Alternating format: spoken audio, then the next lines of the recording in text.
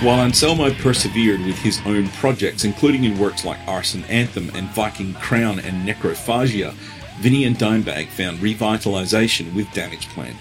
Pantera bassist Rex Brown moved forward into working with groups like Crowbar, Cavalera Conspiracy, and Kill Devil Hill. Though Pantera was over and done with, the fans would at least be able to follow the former members into their own projects. And although things were looking up for Dimebag Darrell and Damageplan, tragedy was just around the corner. While Don McLean would assert that February 4, 1959 would be the day the music died in his song American Pie, for countless metal fans waking up on the morning of December 9, 2004, it felt like this was the day that groove metal died.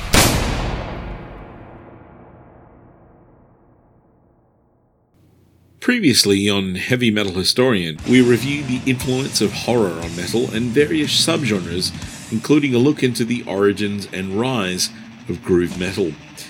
Now we revisit the tragic night of December 8, 2004, the fallout among bands and fans the following day, and the aftermath of the event.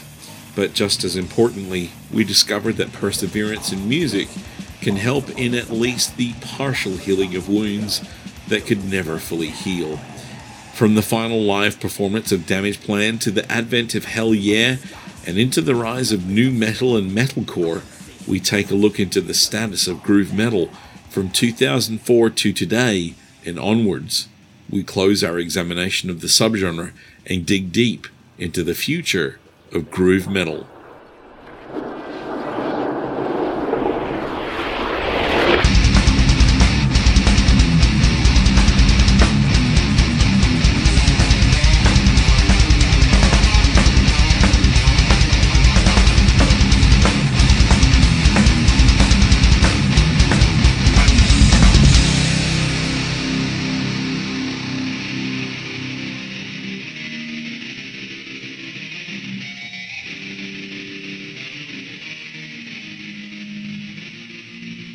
Welcome to episode 51. I am Greg Davies, your heavy metal historian. By December of 2004, Dimebag Darrell and his brother Vinnie Paul found new life in their new band Damageplan.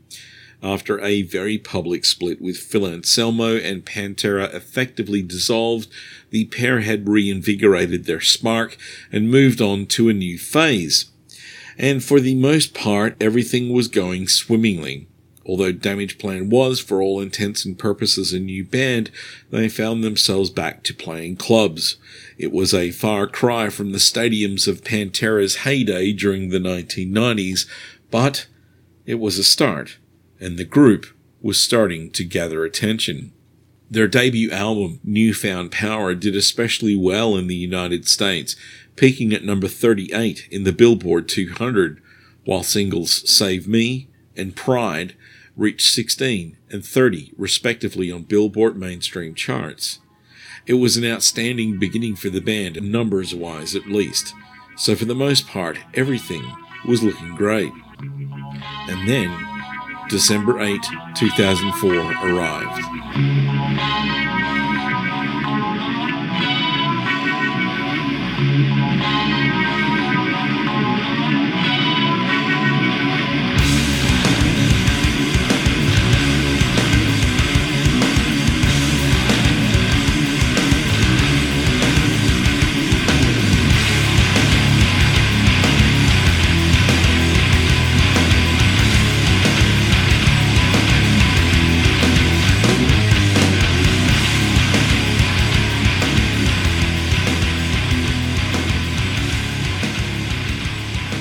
For Damageplan, the day of December 8 began like any other on tour. They arrived in Columbus, Ohio, ready for a show that night at the El Rosa Villa. But the show itself would result in an event that would shock the heavy metal community, with a loss that would be felt for well over a decade.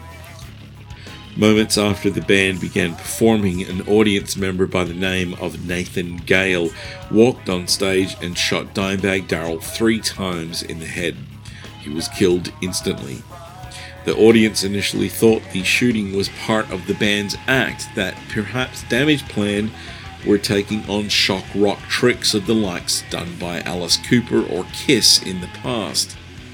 But as Gale kept shooting, it became apparent that this was no game. The band's head of security, Jeff Mayhem Thompson, attempted to tackle Nathan Gale but was shot and killed, as was an employee of the El Rosa Villa named Aaron Hawke. A fan, Nathan Bray, was shot and killed by Gale simply because he was attempting CPR on both Dimebag and Mayhem.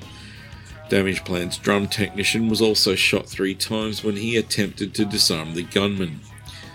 While the police made their entrance at the front of the club, Officer James Niggemeyer came in via the back door, which enabled him to come to the back of the stage. As Niggemeyer snuck on stage, he fired a single shot at Nathan Gale, striking the gunman in the face. The disaster cost the lives of 4 people and wounded 7 others. But the fallout was immediate. In this newer internet era, news began to spread rapidly among fans online that something very wrong had happened to Dimebag at a Damageplan gig. As news media began focusing on the event, it was eventually brought to the attention of nationwide media. Many fans waking up to head out to work or school received the jaw-dropping information on that morning of December 9. Dimebag Darrell Lance Abbott had been shot and killed on stage. He was only 38 years old.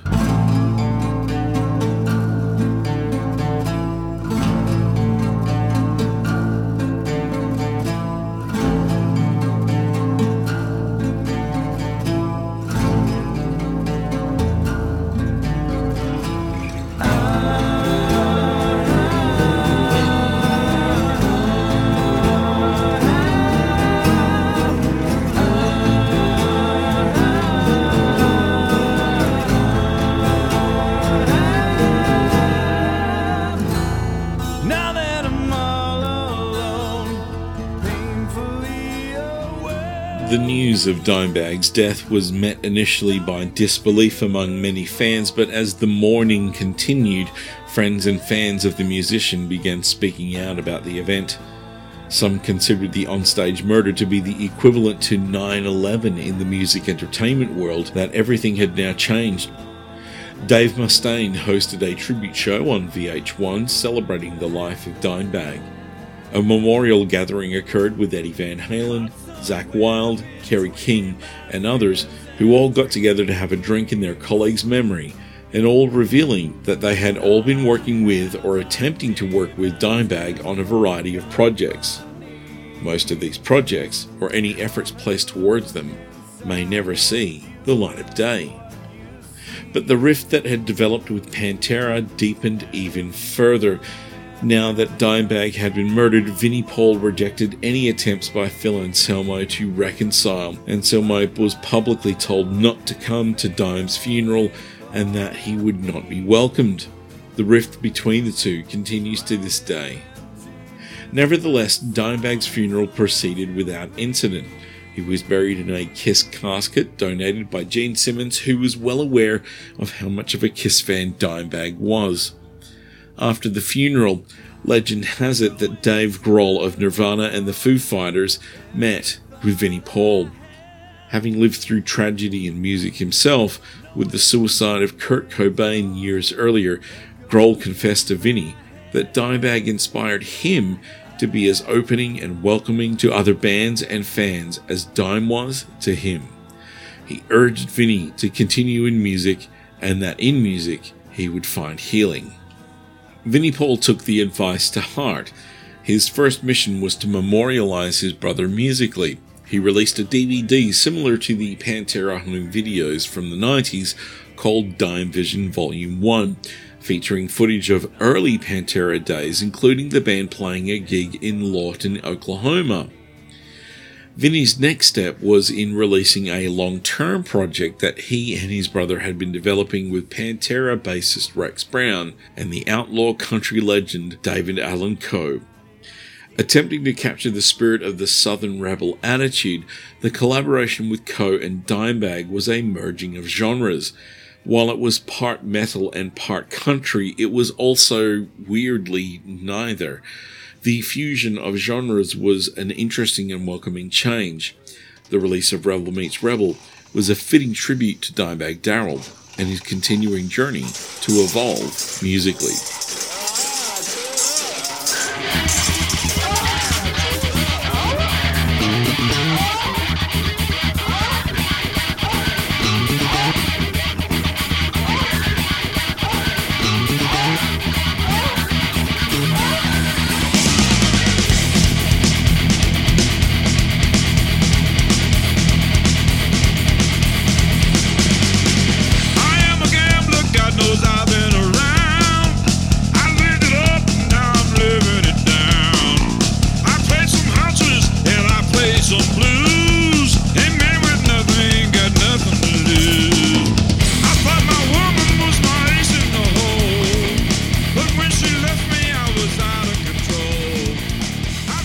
After paying tribute to his fallen brother with Dime Vision and Rebel Meets Rebel, Vinnie Paul then moved forward, taking on Dave Grohl's advice, and established a new outfit by the name of Hellyeah. As the band Mudvayne began winding down their career, though a reunion is most likely inevitable, vocalist Chad Gray joined with Vinnie Paul in the project. They both grabbed the country metal and southern metal elements of Rebel Meets Rebel and merged them firmly with the sentiments of groove metal established by Pantera and Mudvayne. From 2007, with the release of their first 3 albums, Hellyeah, Stampede, and Band of Brothers, the group received mixed reactions from fans as they struggled to find their own musical identity, jumping from one extreme of country metal and southern metal into groove metal and extreme metal and back.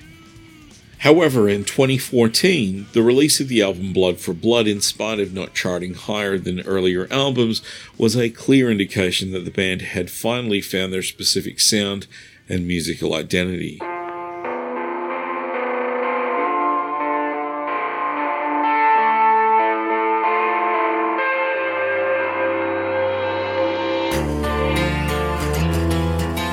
You pray for quiet inside your head, the screams won't silence. I remember those days,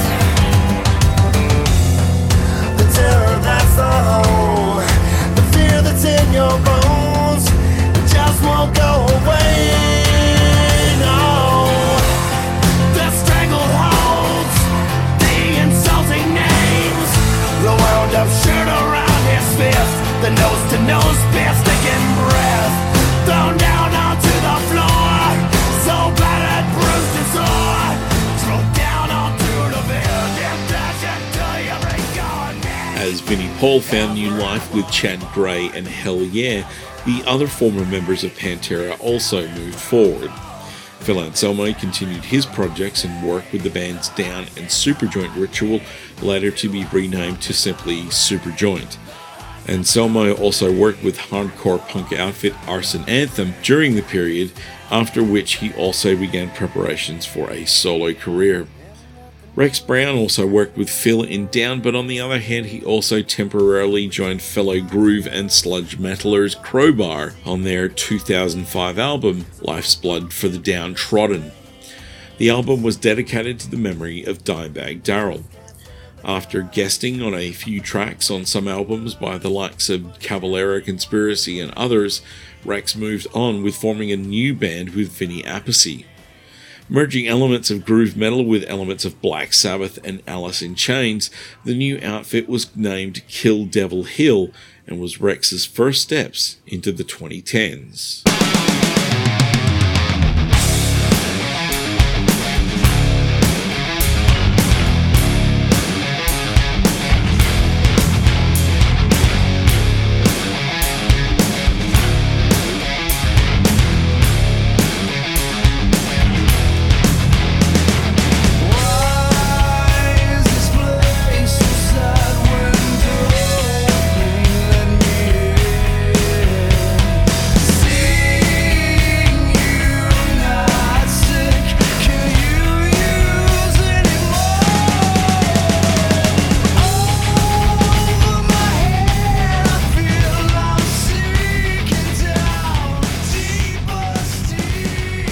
As the Pantera family entered the 2000s into tragedy and then finally into recovery and new paths, the other band responsible for the establishment of groove metal, was also moving forward into other challenges themselves.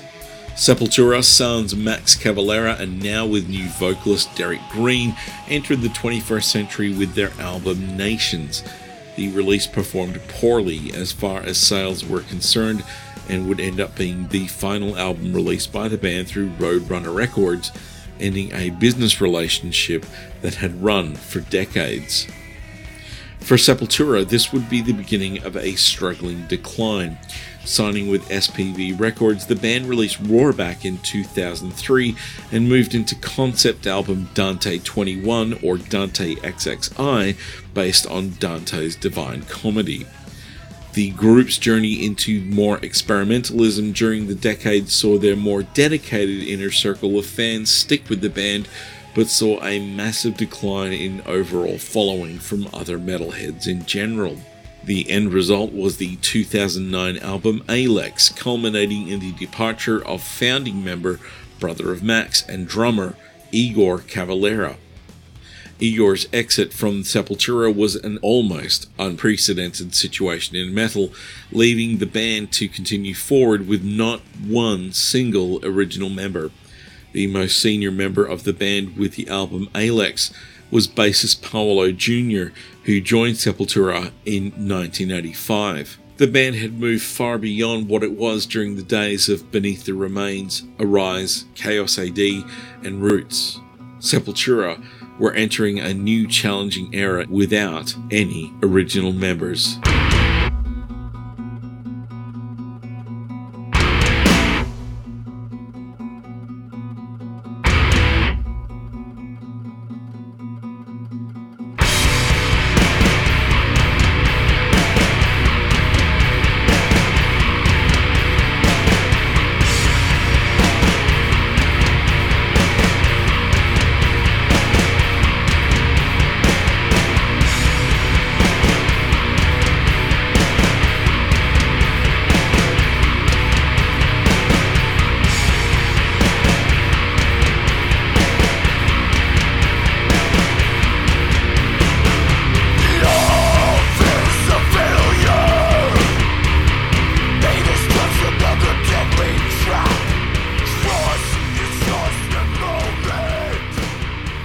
Eventually citing the reason for his departure from Sepultura as being the result of artistic incompatibility, Igor Cavalera was also going through a major shift in his life also. As his transition away from Sepultura began, Igor began to reconcile with his brother Max during 2005 and 2006.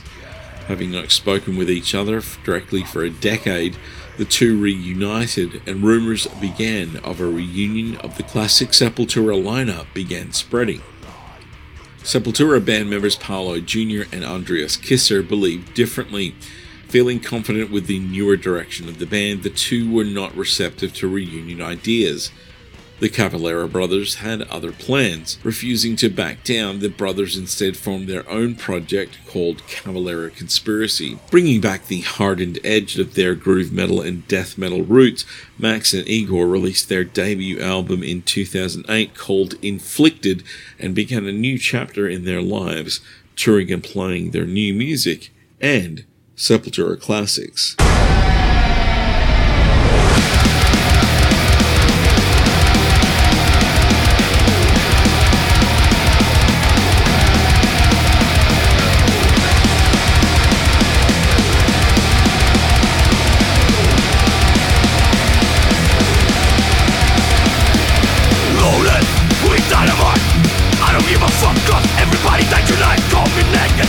What you want, you are nothing, never was, never will lie.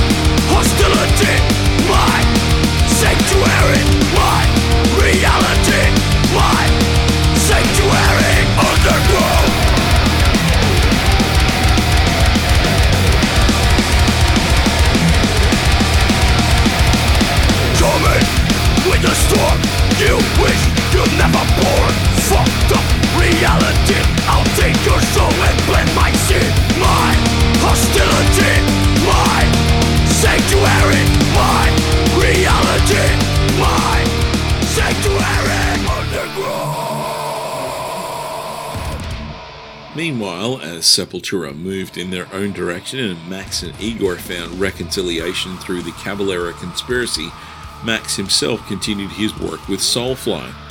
Having surpassed the expectations of fans and his previous bandmates in Sepultura, Max's efforts in Soulfly were and are still highly regarded by not only his fans but by metalheads in general. The 2000s could well have been Max Cavalera's most prolific period, working on side projects, establishing the new band with his brother, but also releasing 6 Soulfly albums during the decade. Cavalera continued exploring similar topics and themes he had embraced from his Sepultura days, making the Soulfly project the natural evolution of his musical identity.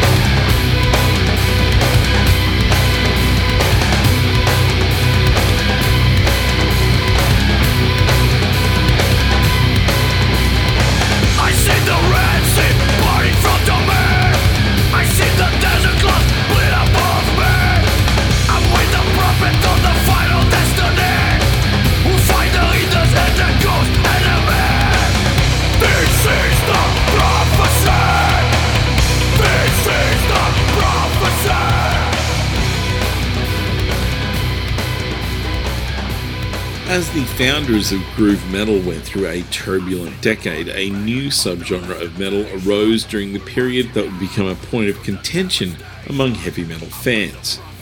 Nu metal, merging other music elements such as rap, hip-hop, electronica, and world music into a foundation of groove metal, would be a divisive movement.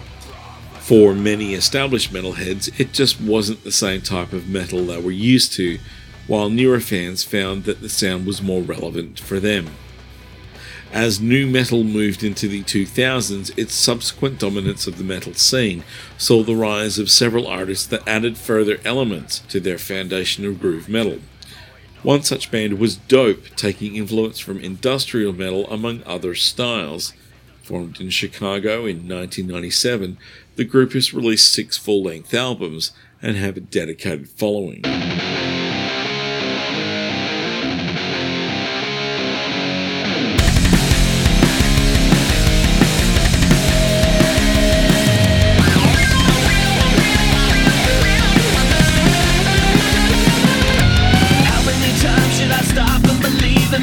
I don't believe much in anything. I've seen enough of the pain and the shame and the blame. It don't amount up to anything. Now I rewind back to a time where I would do anything and pay any price. And I need time cause I'm starting to think that the promises ain't worth the sacrifice. And there's nothing for me here. There's nothing for me here.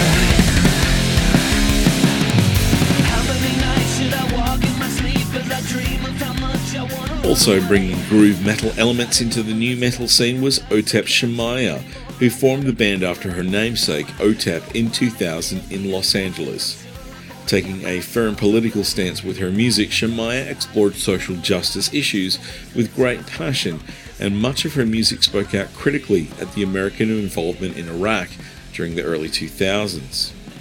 Otep moved on to release 7 full-length albums, often challenging the prejudices present in the heavy metal community at the time. The band became an important fixture in the Ozfest scene, having been signed there from the strength of their live performance alone.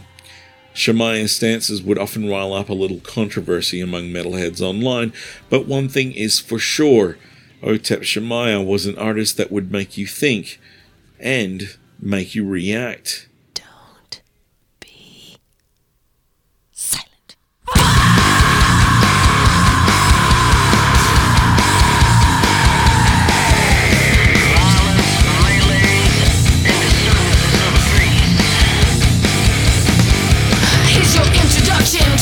In the hate sustaining me, always safer or in danger, drowning in atrocities.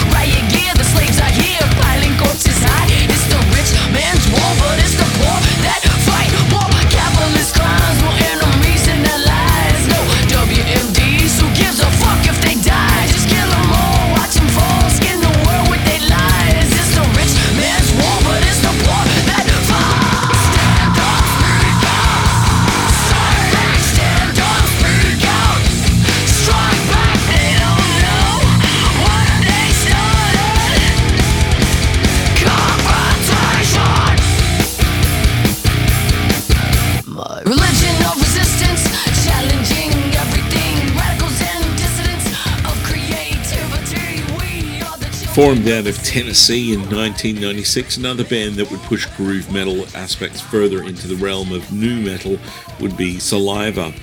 Releasing 8 albums throughout their career, the band would become known for songs like Click Click Boom, and the duet former member Josie Scott performed with Nickelback's Chad Kroeger for Sam Raimi's Spider-Man movie. While Dope advocated elements of industrial into their sound and OTEP provided provocative political positions to ponder, Hellyeah instead studied their aim at radio platforms.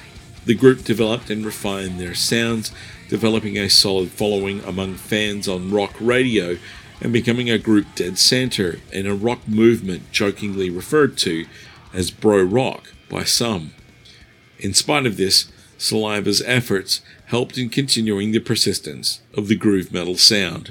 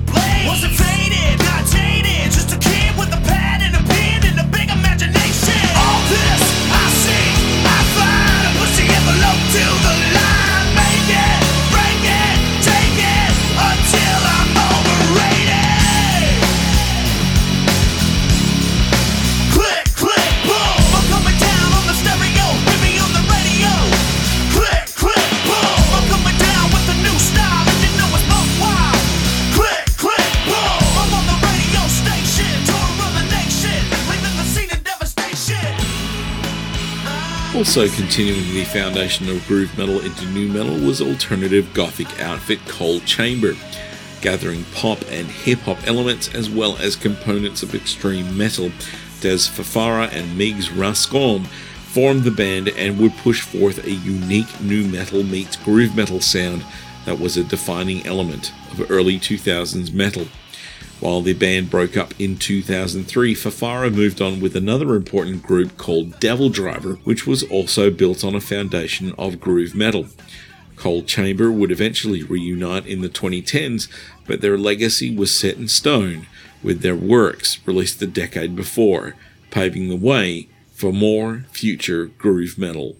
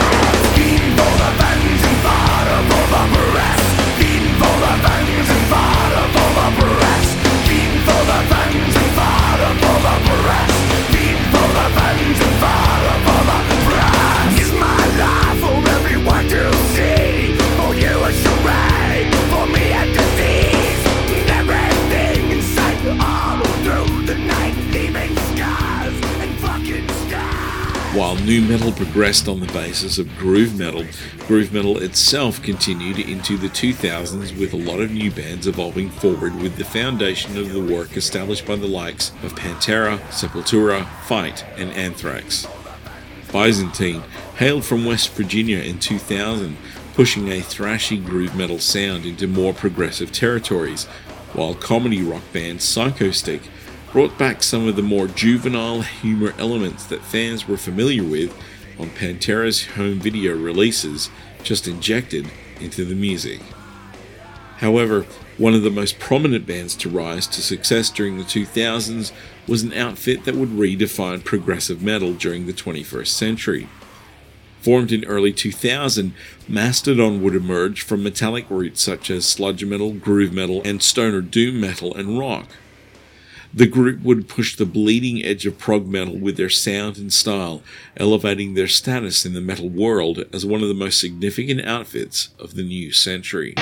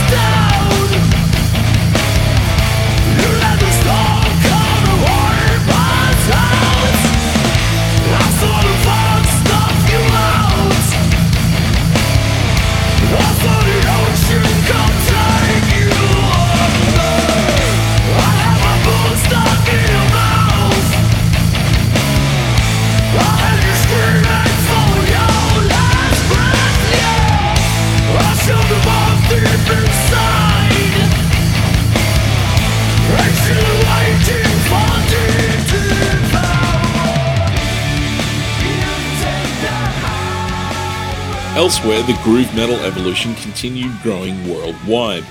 In Argentina, Correo emerged out of the remains of a band called ANIMAL, delivering a groove metal sound unique to South America and causing a distinct identity for Argentina's metal scene.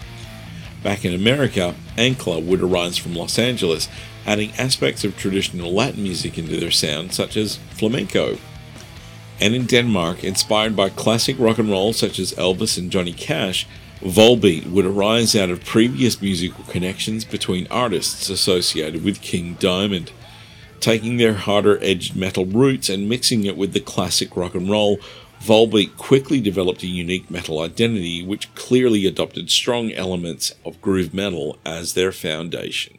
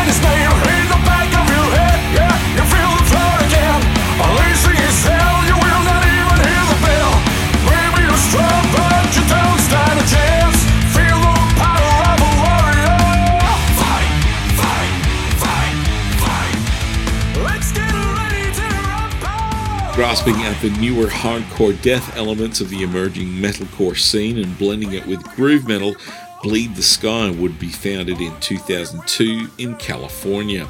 The group has released 2 albums and 1 EP. Also formed in 2002 was Blood Simple, additionally merging metalcore's distinct sound into their groove metal infrastructure. Meanwhile, Des Fafara of Cold Chamber moved forward with his Devil Driver project, combining the basis of his previous band's sound with that of melodic death metal, and regularly releasing albums sounding faithful to the origins of groove metal.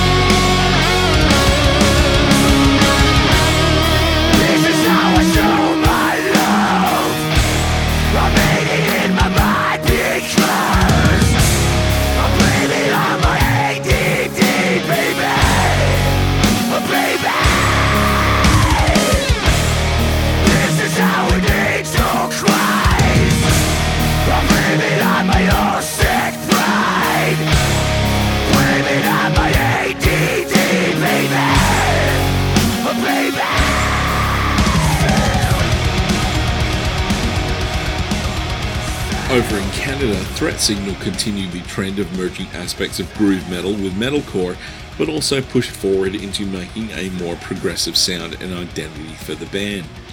The group was founded by cousins John and Rich Howard.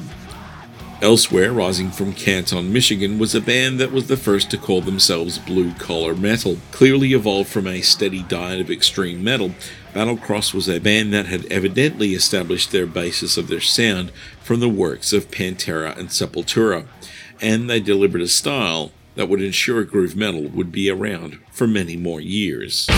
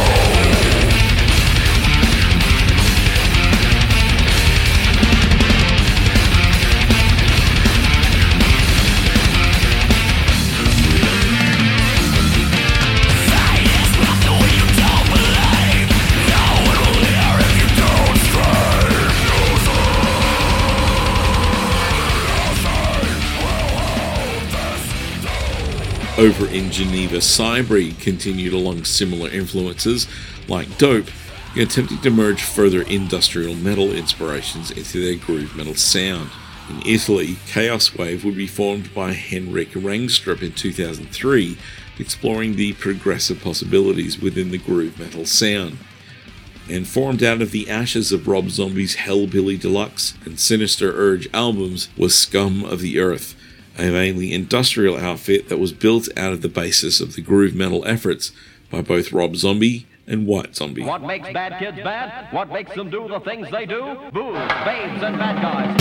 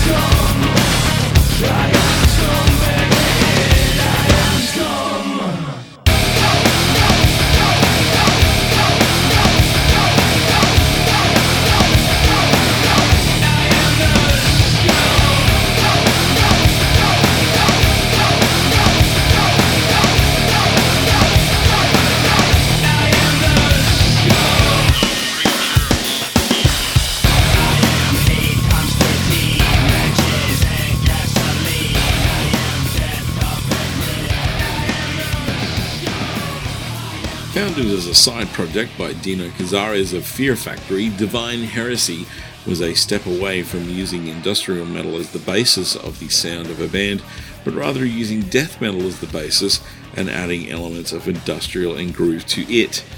The efforts were an influence on Scottish outfit Breed From Within, who continued to blend aspects of metalcore with groove metal. Back in Texas, however, an outfit formed that wanted to return to the basis of the works of seminal Pantera, while also exploiting the southern metal feeling that the subgenre had evolved into. Sometimes styled as THC, the Texas Hippie Coalition formed out of Denison, Texas, exploring their state pride and outspoken opinions through the sound and style of groove metal and southern metal.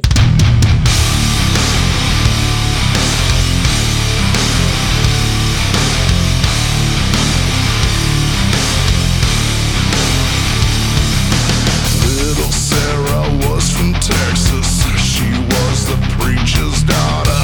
She never practiced much of those things her father taught her. One night at Verney's clubhouse, she heard some Texas music. She started dancing sexy and taking clothes off to it. Gotta have it, addicted. Gotta have it. Come on, come on, come on, come on, turn it up. Come on, come on, come on, come on, turn it up. Come on, let's turn it up louder. Come on, come on, come on, come on, turn it up. Come on, come on, come on, come on, turn it up. Come on, let's turn it up louder. Turn it up.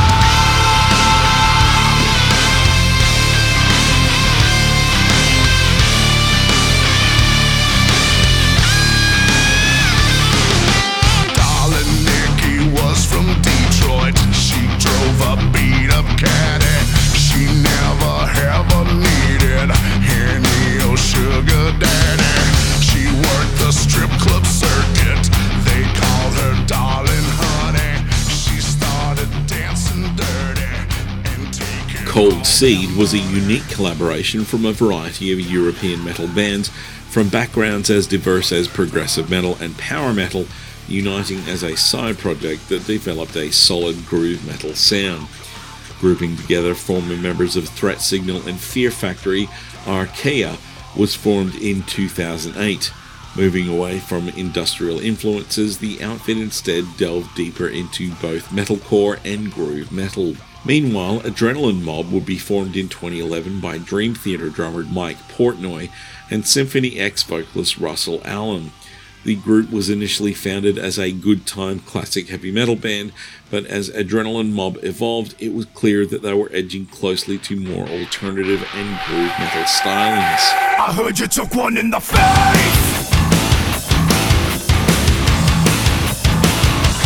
In your face. I heard you took one in the face. Come on, get up. Come on, get up. In your face. Come on, get up.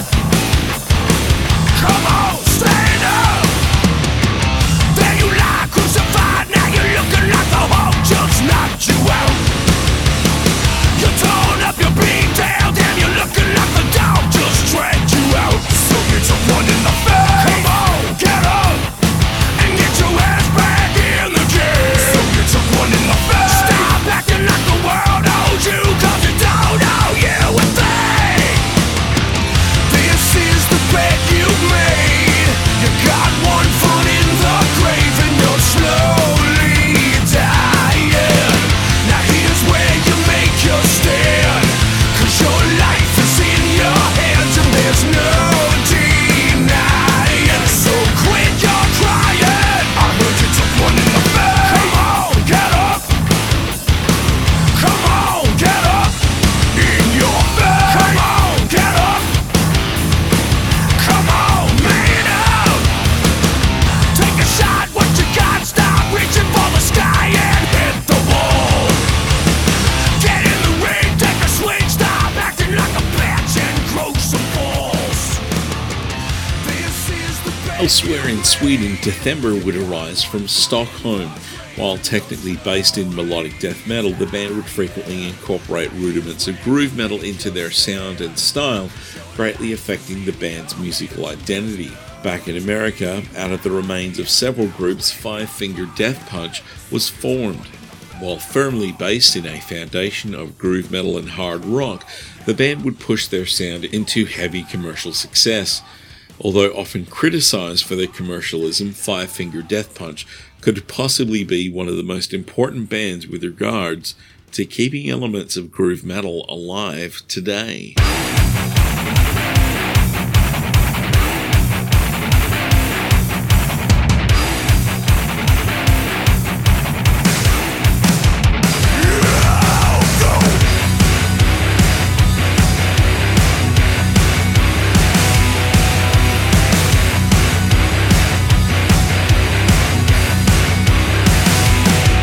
Did you hear the one about me being a punk? Did you hear the one about me being a drunk? Did you hear the one about me losing my nerve? Or how I'm just another fucking sheep in the herd? Did you hear about the money, how it made me change? So funny to me, all the time that they waste. Did you hear the one about me giving a shit? 'Cause if I ever did, I don't remember it. You can be me and I will be up. You can live just like a star. I'll take my sanity, you take the fame. I'm under it, over it all. I'm under and over it.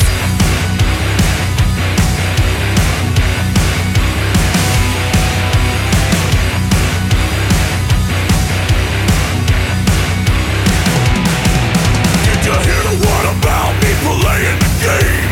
Selling my soul and changing my name. Did you hear the one about me being a prick? Did you know I don't care? You can suck mine. Did you hear the one about me trying to die? Fist in the air and a finger to the sky. Do I care? The legacy established by groove metal allowed many bands to find several different pathways to success, but perhaps the most significant legacy left by groove metal was in its connection with and the development of Southern metal. Prior to the work of Pantera, most Southern music closely associated with hard rock or heavy metal was by the likes of Leonard Skinner or the Allman Brothers, and firmly placed within the realm of what was considered to be Southern rock. But two major events happened during the 1990s that changed that. The first was the success of Pantera with albums like Cowboys from Hell and Vulgar Display of Power. The second was the development of the New Orleans metal scene, closely associated with the development of sludge metal and with bands like I Hate God, Down, and Acid Bath, combined with the commercial success of the likes of Kid Rock and this emerging new southern sound from both Pantera and New Orleans. An emerging subgenre later consolidated by Rebel Meets Rebel would find its significance in the founding of southern metal. Embracing the early years of groove metal and the long-established genre of southern rock, the future development of new southern metal sounds, the southern metal subgenre embraced the likes of Corrosion of Conformity, Pantera, Maylene and the Sons of Disaster, The Showdown, He Is Legend, and Alabama Thunder Pussy.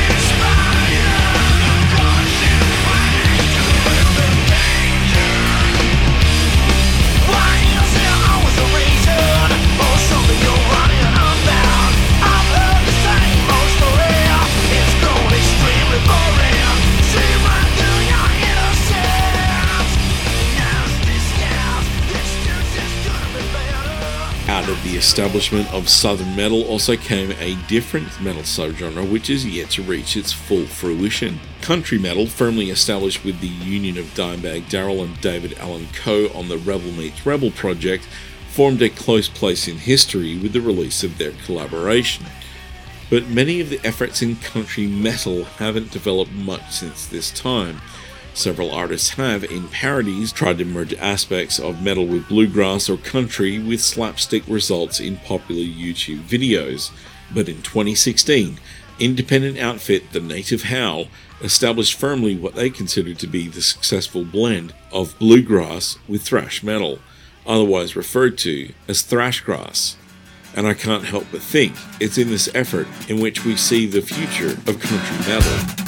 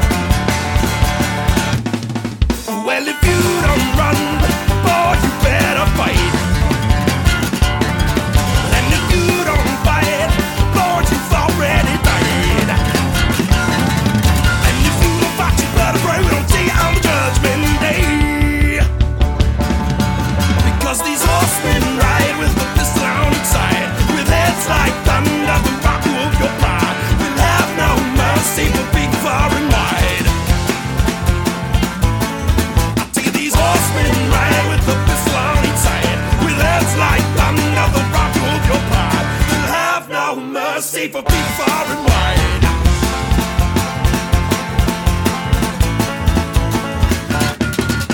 Go!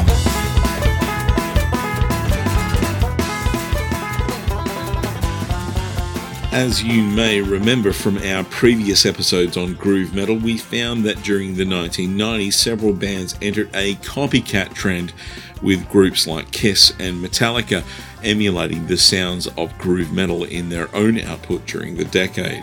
And this situation continued into the 2000s as well. Vince Neil of Motley Crue produced his heaviest album to date with the release of Carved in Stone. Many of the thrash bands returned to form during the 2000s, successfully retaining the more solid groove elements among their identifiable sounds. And the king of shock rock himself, Alice Cooper, would enter the new century as a born-again Christian. Returning to himself spiritually, Cooper would explore the horrors of everyday life and current affairs with the release of his most intense album of all time, Brutal Planet. The album would explore the more street-level, intense news-relevant stories, combined with the suspenseful horror of the Alice Cooper character. From the war-torn horrors of Pick Up the Bones, to his exploration of the school shootings phenomenon in the United States with Wicked Young Man, the Brutal Planet album saw a reinvention of the heavy metal villain known as Alice Cooper.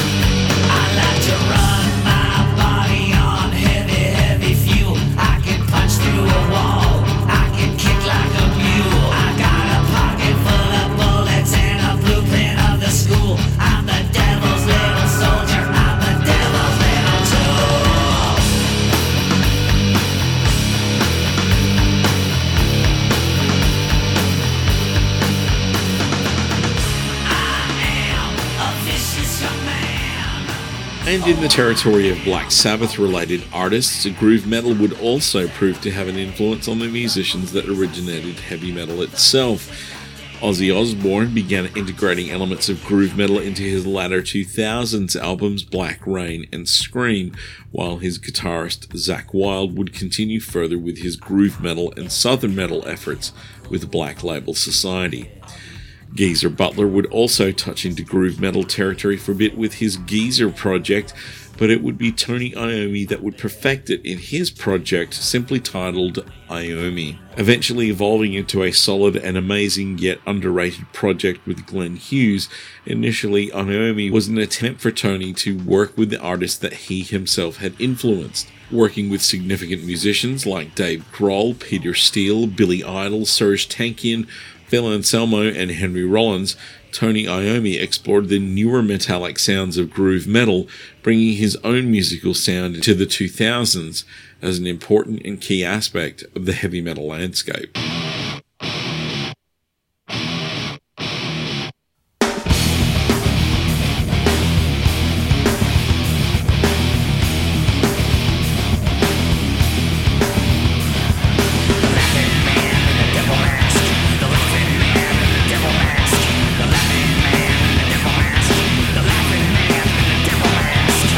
You ripped yourself to shreds. No, our lives to laugh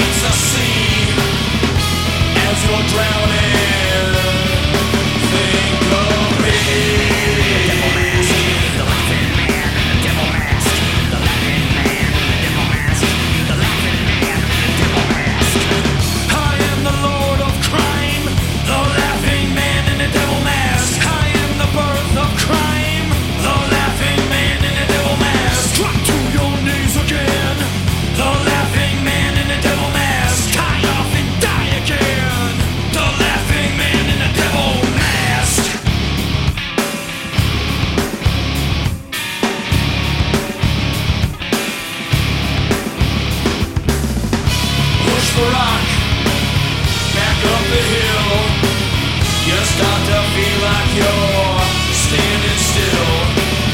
Your life has broken for all to see. You'll hear the laughter, then you'll see me. And while other bands ran into their own taste of groove metal and newer bands blazed new pathways in the scene, the musicians of the original groove metal scene would also continue moving forward.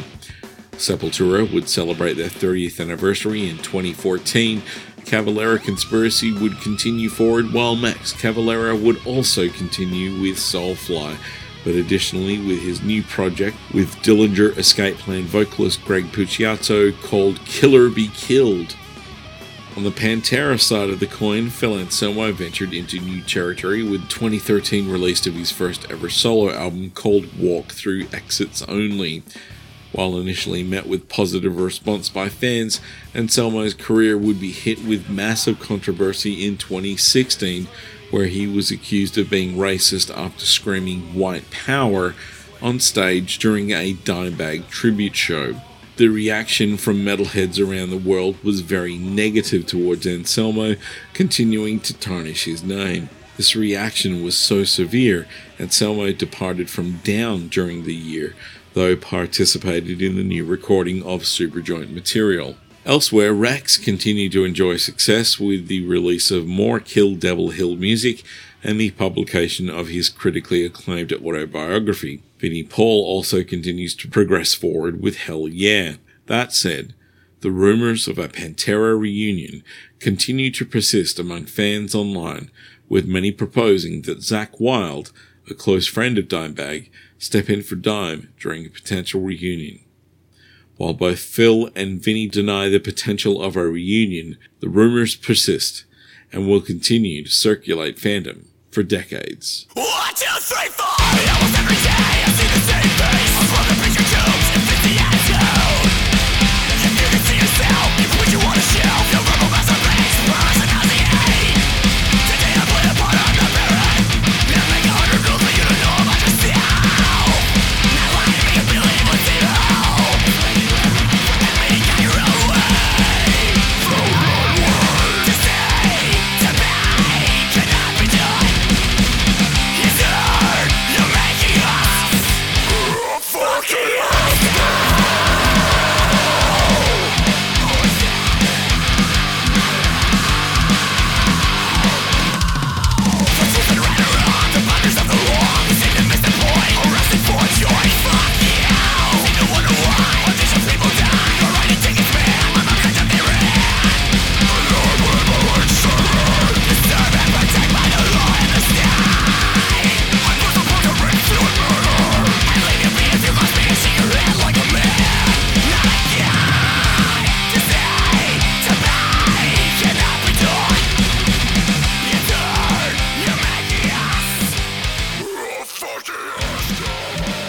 And as bands, both new and old, continued to find relevance in groove metal during the 2000s and 2010s, several new and upcoming artists also found it to be a strong, solid basis for their sound. Brazil's Bruno Sutter would strangely yet successfully merge groove metal with power metal, while Tiger Trigger from out of China would bring an eastern side of metal with a groove metal core.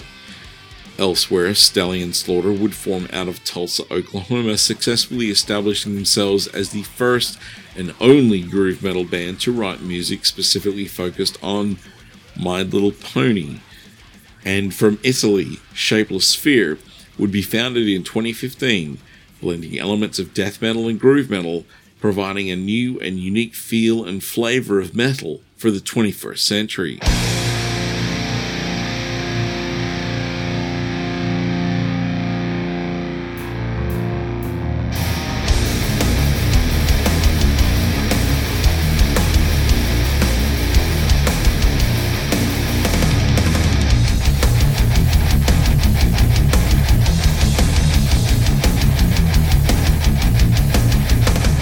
Soaring high, watching down below. Smoke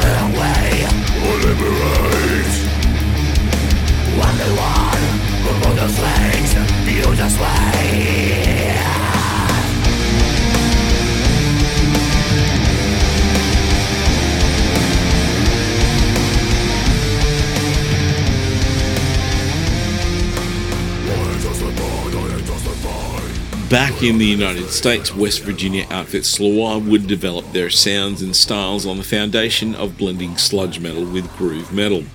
Fall from Perfection came from out of England and was also formed in 2015. The group adds more melodic elements into their style.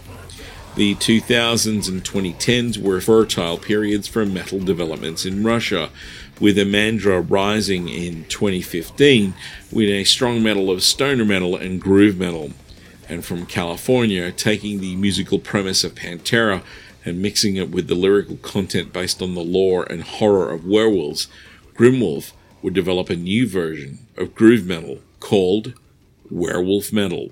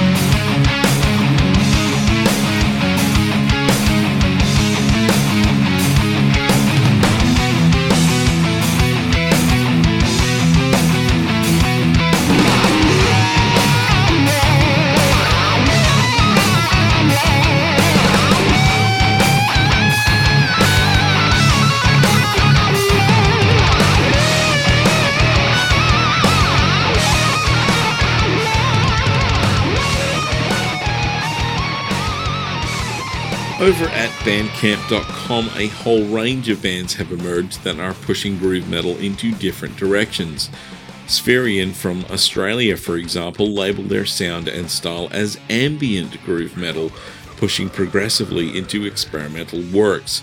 Over in Spain, Arcanus would arise, bringing technical aspects into their flavour of this subgenre. In Canada, the Mountain Man delivers a doomy and sludgy taste to the style developed by Pantera and Sepultura, while on the other hand, Sergeant Thunderhoof pushes the rudiments of groove metal firmly into the direction and feeling of stoner rock.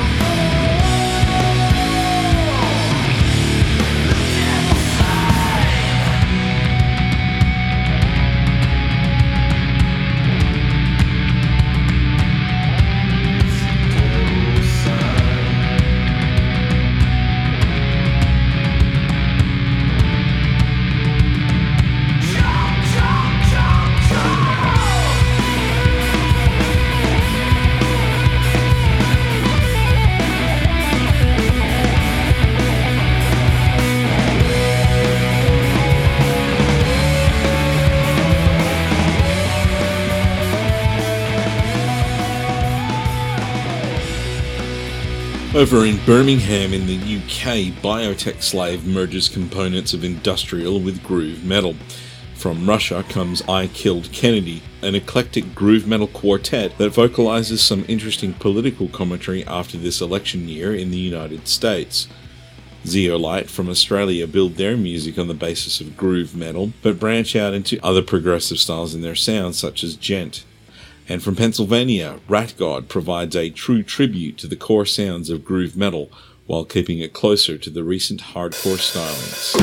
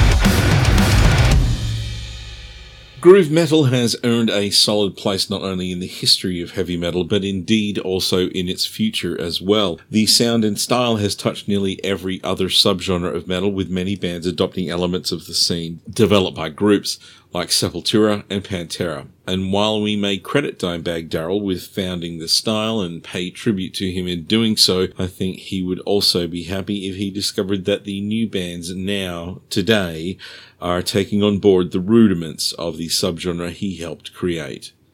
Because looking to the future was something Dimebag always did. And now it's time for a prehistoric mosh. While Black Sabbath and other early metal acts were big influences on the likes of Pantera, the founders of groove metal would also be significant in the development of heavy metal's future. In 1991, after the fall of the Soviet Union, when democracy came to Russia, Pantera, along with other outfits like Metallica, were invited to play the one-day Monsters of Rock show in Moscow. The performance was legendary and established a huge connection between Russia and America in the form of heavy metal. With an estimated crowd of about 800,000 people, the concert was a symbol of changing times and history being made. And in the listing of many of the newer Russian bands emerging from the metal scene over the last few years, it's very clear that Metallica and Pantera had an impressive and significant influence on them. From that very same concert on September 28, 1991, here is Pantera with their live version of Domination. Let's take a listen. Alright!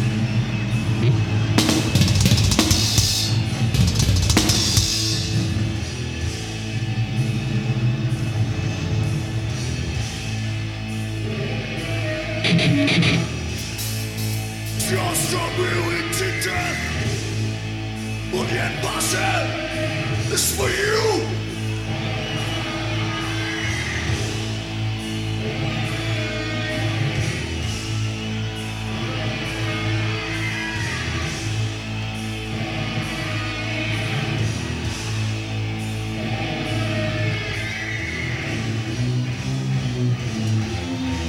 This is a lesson in hardcore. From a lone star state, who's go?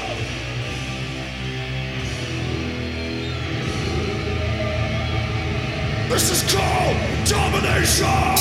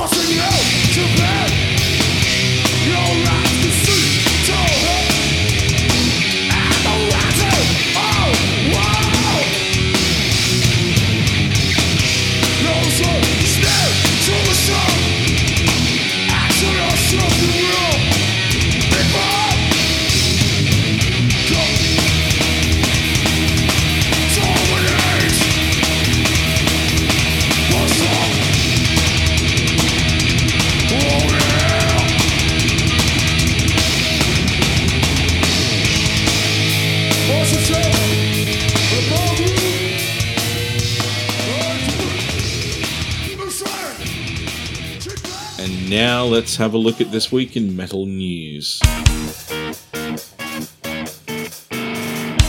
After 30 years of being one of the most prominent heavy metal magazines and websites, Metal Hammer Magazine may be finished as the publisher that owns the magazine, Team Rock Limited, has gone into administration.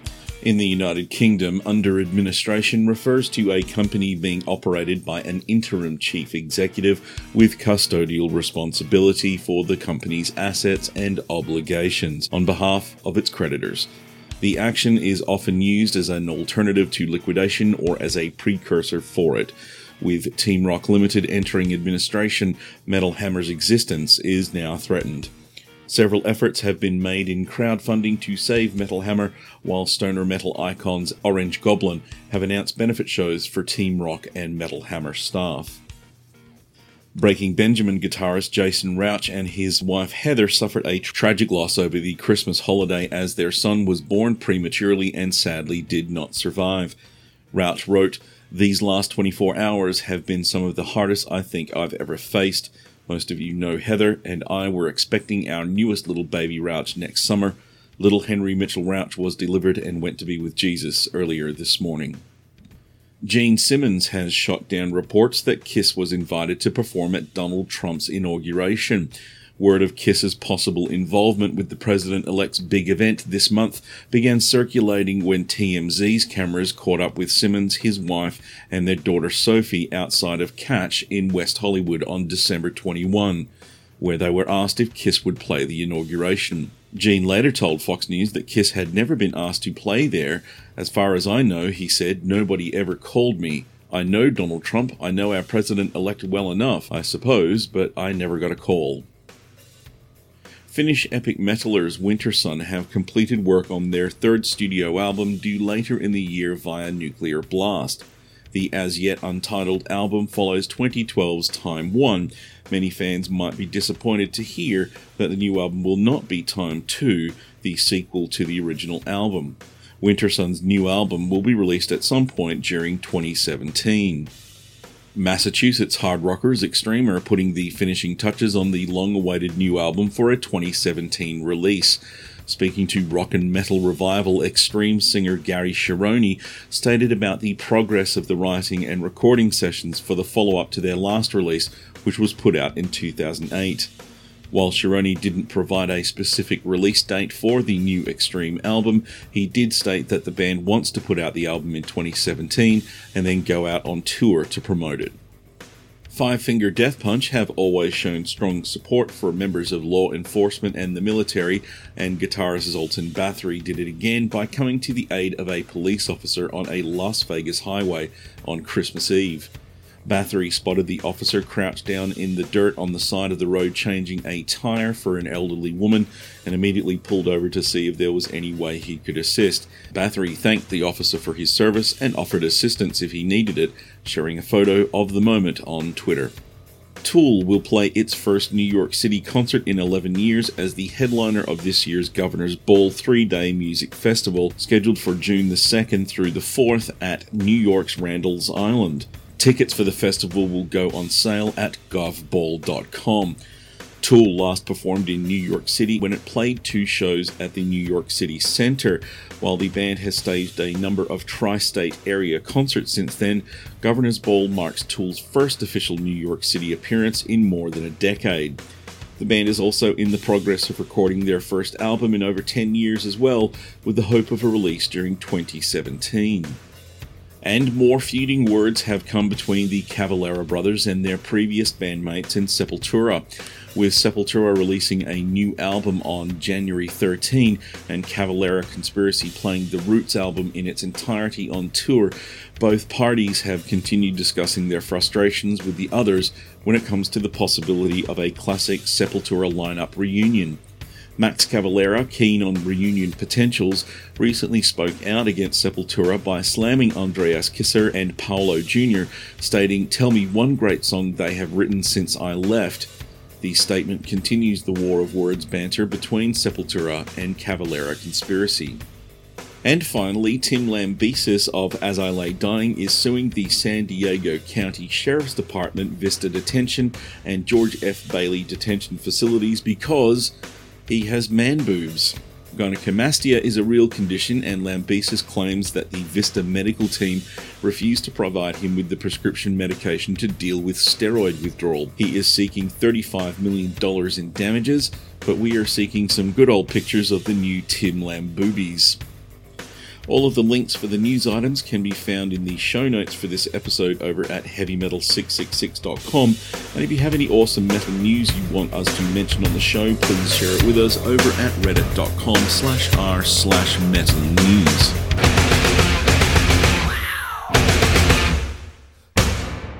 On the next Heavy Metal Historian, we take a close look at one of the most important aspects of heavy metal history, album cover artwork. From the superhero larger-than-life works depicting Alice Cooper and Kiss, to the mascot-style album covers such as with Eddie and Iron Maiden, to the development of newer styles and images in the 21st century, we examine the importance and significance of the history of heavy metal album cover art. Subscribe to Heavy Metal Historian at iTunes or Stitcher, like us on Facebook, or follow us at Metal Podcast 666 on Twitter and Tumblr. Send us a message at metalpodcast666@gmail.com if there are subjects you'd like Heavy Metal Historian to investigate or recount, or if you have questions you would like for us to answer on a future episode. We'll catch you on the next Heavy Metal Historian, Hails and Horns. Until next time, we look to the future of groove metal with the efforts of an outstanding and upcoming group going by the name of Meridian. Firmly basing their stand on the rudiments of groove metal, Meridian delve over into deep exploration from their basis into a wide range of other styles such as progressive metal, melodic death metal, and metalcore. Hailing from my hometown of Perth, Australia, Meridian offer a vast kaleidoscope of potential metallic sounds, but they stay close to their groove metal roots while attempting to push for progressive outcomes. From their debut EP, here is Meridian with their opening track, Children of Rust.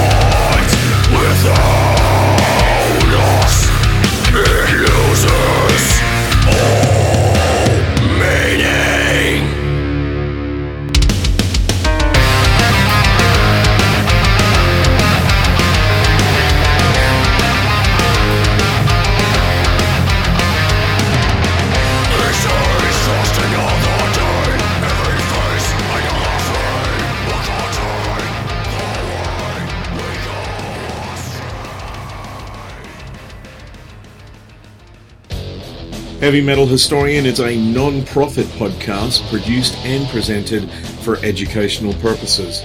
All music and clips are copyright to their respective owners and are used in the podcast under fair use guidelines. No advertising is presented in the podcast or displayed at its home website, heavymetal666.com. If you hear this podcast and find it has advertising injected into it by a podcast service, please consider listening directly at heavymetal666.com. All items presented are done so out of love for the heavy metal genre. It is a show put together by a single metalhead for all metalheads everywhere. No money is made in the production of Heavy Metal Historian. Donations are also not accepted. Instead, we request you go out and buy some metal albums, or even better, support unsigned metal bands at sites like bandcamp.com or support your local music scene. It all starts in your hometown.